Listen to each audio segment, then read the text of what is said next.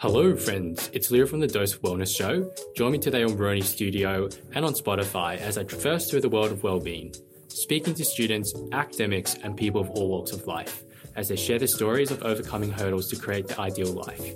Catch me every Friday with a new guest, a new story and new perspectives. Hope you enjoy.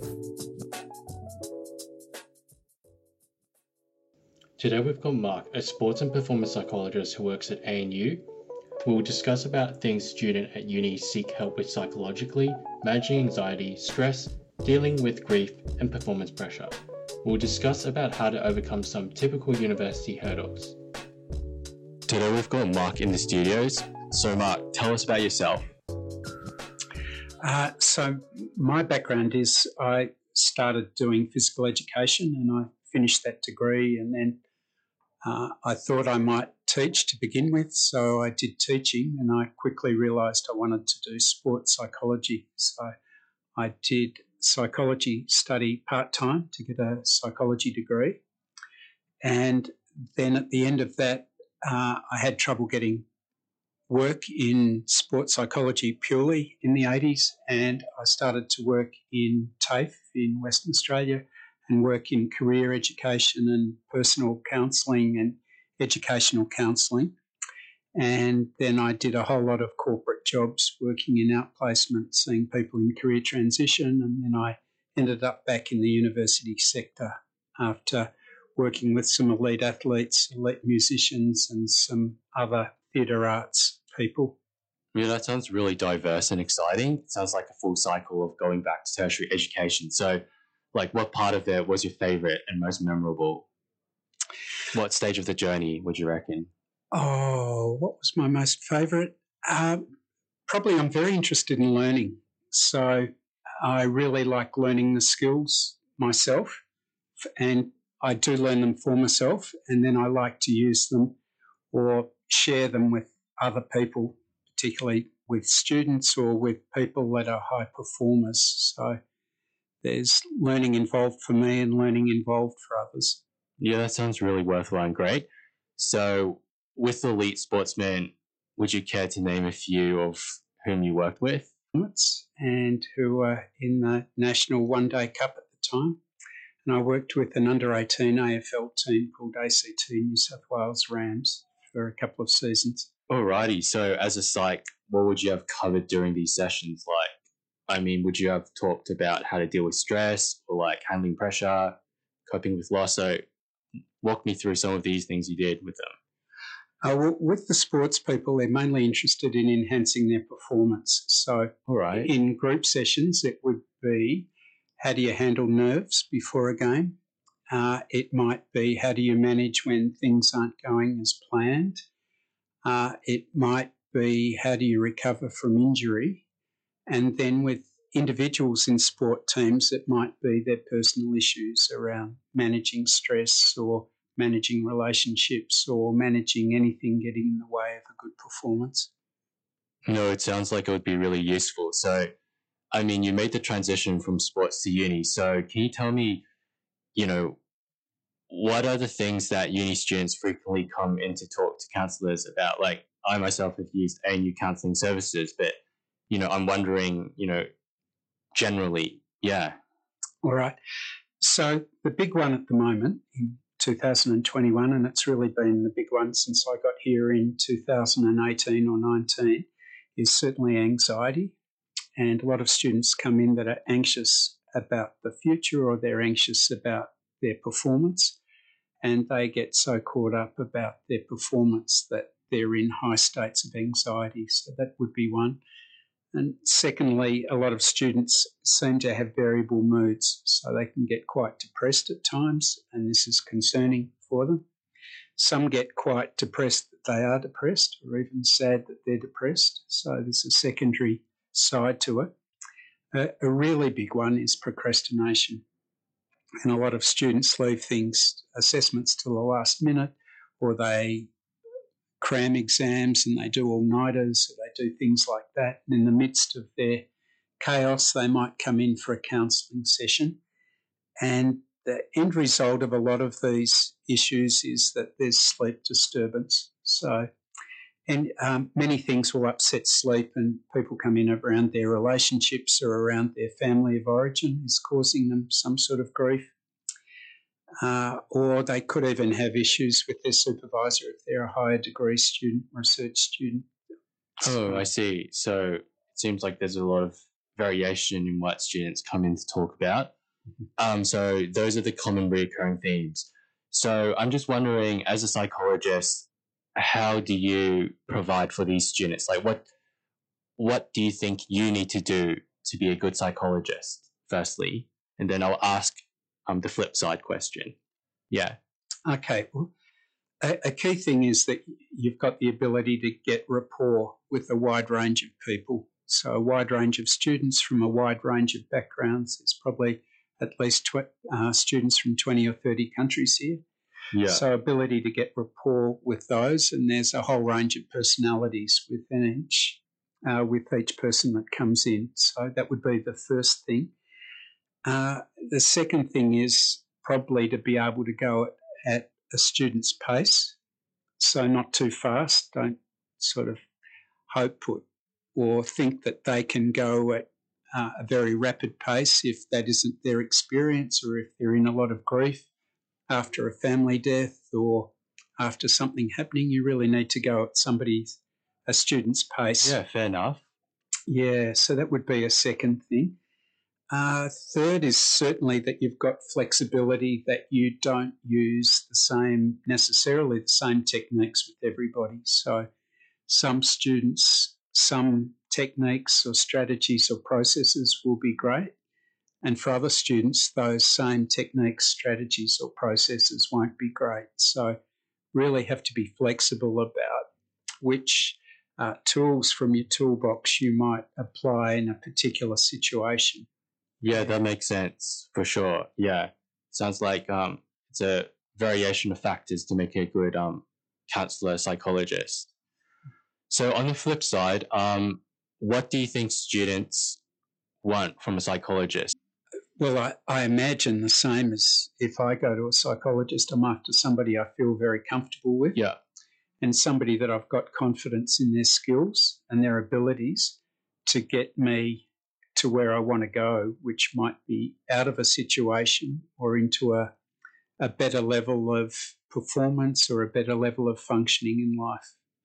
So certainly confidence in all those things. No, that makes sense. That makes sense. So during your times working in the ANU Counselling Centre, like, how long do the students need to recover or to develop effective coping mechanism strategies, like with anxiety, depression, or hardships they're dealing with, like on average? Oh, we don't have average or we don't have normal. We just have a whole lot of individual responses, and it depends on the extent of whatever it may be. So let's say somebody comes from a country where they've been brought up by their grandparents. Sure. And while they're studying here at ANU and they get to 18, 19, 20 years of age, and their grandparents that brought them up and they're very close to dies overseas, and lately they can't get home to the funeral. That sort of grief may take quite a while to get over.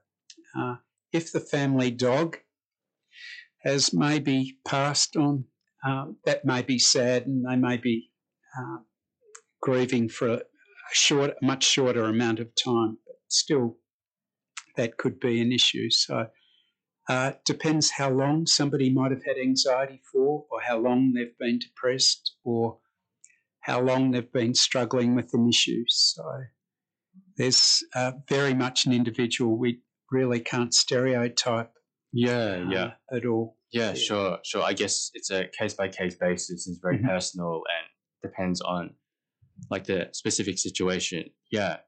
So during these sessions with the students, walk me through some of the common therapies you go through. Like, I've heard of ACTS, I've heard of CBT. Can you tell me briefly about these therapies and other therapies you've found useful?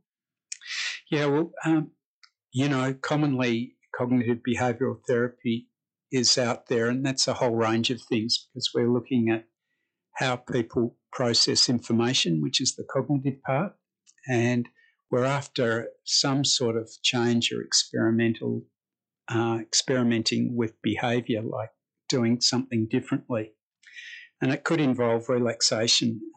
That covers a whole range of techniques rather than one particular thing. The whole acceptance and commitment therapy can be useful for some people, and to be able to accept and have some compassion for yourself might be good. I haven't trained in that. We have had workshops and things on that, or I have been to those over the years. Certainly the whole attachment side of things, which comes into schema therapy, and attachment therapy can be useful because often a lot of our issues stem from our original attachment with our parents. So it depends a little bit like on the experience of the psychologist or the counsellor, and it depends on what's appropriate for the person. So, and some people may or may not want to go back to childhood stuff at all. I've done over the years a lot of different forms of clinical hypnosis, which I've found really helpful for breaking addictions in particular, and well-held habits, if you like, and for people to start to explore some of the unconscious or what's in the hard drive for them. Yeah, hypnosis sounds really, really interesting. Can you tell us more about what it is? Well, hypnosis could be seen as we're usually going into some sort of trance state or relaxed state where somebody is fully absorbed with the particular relaxed state that they're in rather than the surroundings around them. And then when you're in that state, which could be like a very deep meditative state, you can begin to explore your history. And at that point, you can start to see things that you maybe haven't remembered, so aren't in your conscious mind, which is present moment awareness, but you can start to remember things about your past and what happened, and then you can start to do things with that. So given your current levels of maturity and experience, if you had that when you went back to 6 or 10, what may have you have done differently? Or if your parent was different, or guardian or somebody there was there to assist you, what would they have done differently, or how could they have done it differently? And you can begin to look at and explore and, if you like, unwind some of the past, which you're doing in a highly absorptive, relaxed state. Yes. Okay, yeah, that's really, really interesting. Possibly revisiting past traumas or like past experiences that have impacts on our present. Yeah, for sure. Also, you mentioned schema therapy, so that sounds really interesting. What's that about? Well, probably that comes into, if you like, storylines, and it starts to go into an emotionally focused storylines, and starts to go into attachment and touches on a bit of CBT and also psychoanalysis, which is really going into the nitty-gritty of past schemas, they call them. So what are schemas for the listeners? Schemas are... It's almost like past narratives or past storylines. Okay, gotcha. Like threads that are continuing on now. And the ones that you do have high levels of expertise apart from hypnosis include? Neuro-linguistic programming. Okay. Which I do, NLP, which is looking at the, if you like, the shell of communication and how people go about communicating and how people, models of how people perform well. So certainly that would be another one that I do. And I've done quite a bit of body-centered psychotherapy and body-centered therapies, which is looking at the role of the any feelings in the body, or when there are certain emotions, correlated feelings in the body that could give additional information to what is happening and could inform what's happening. So, okay, that sounds interesting. So let's say someone has pain in the shoulders, and that could correlate to I don't know, certain emotion or like stress. Yeah, you could take it that way, but you'd have to check it out with the person. But if, let's say, person always has really sore shoulders and neck and upper back, we generally start to think of, are they carrying a burden? A little bit like an oxen in say, Asia carrying the cart. Yeah, so that could inform where a counselling or a psychology session could go. I've heard a few techniques that you yourself practice. Do you have any advice for uni students, seeing as we are all in high pressure situations, in an environment where we have to like complete assessments, assignments, exams, and then compete for a graduate position, potentially? What final advice would you have for students? Well, the more organised you can be, the better. The more you can get done during the day, the better. If you can set up a place where you study effectively, whether it's the library, whether it's a bedroom, whether it's a common room in a residential hall, if there's some place that works for you to do that, if you can't get started, develop a strategy to help you get started. So maybe start with concentration music that's on YouTube, or study music that's on YouTube, or Study With Me, which is a program on YouTube. Use any tricks you can to get started.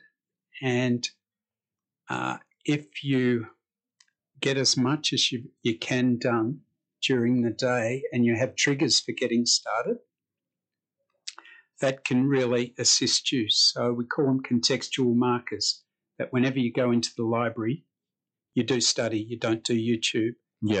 Or when you allocate some time for study, that you see if you can stick to it. And if you can't, get up, have a break, walk around, have a cup of tea, have a dance, do something. And then when you're ready to go, really see if you can stick to it.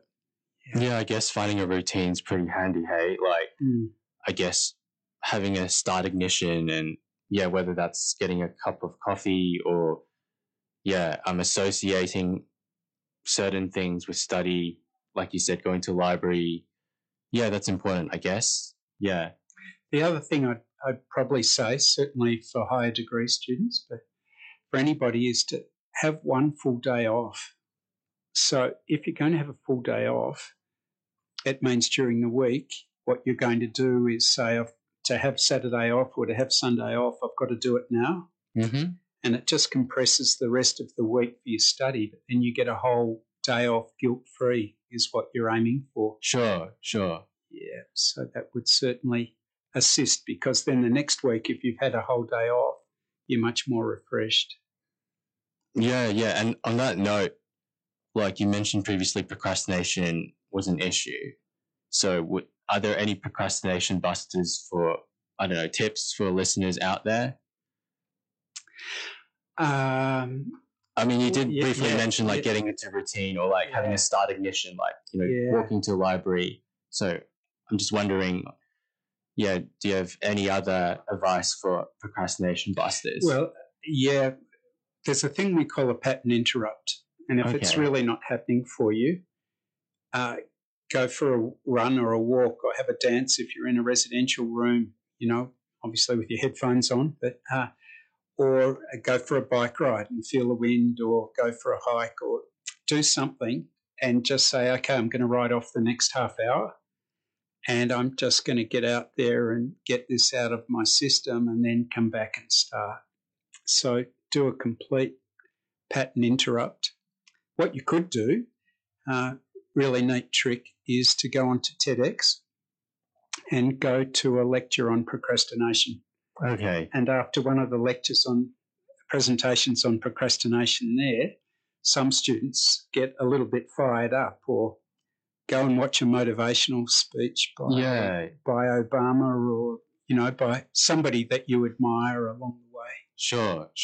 Yeah, so for you listeners out there, if you're not feeling it, Mark's just given you some great tips to bust that procrastination, maybe you can try it out as well. Yeah, well, that's all the time we have today. Thanks, Mark, for joining us in the studio. Thanks. Thanks for tuning into Doseof Wellbeing Show. Don't forget to hit the subscribe button. Leo signing off. Catch you next time.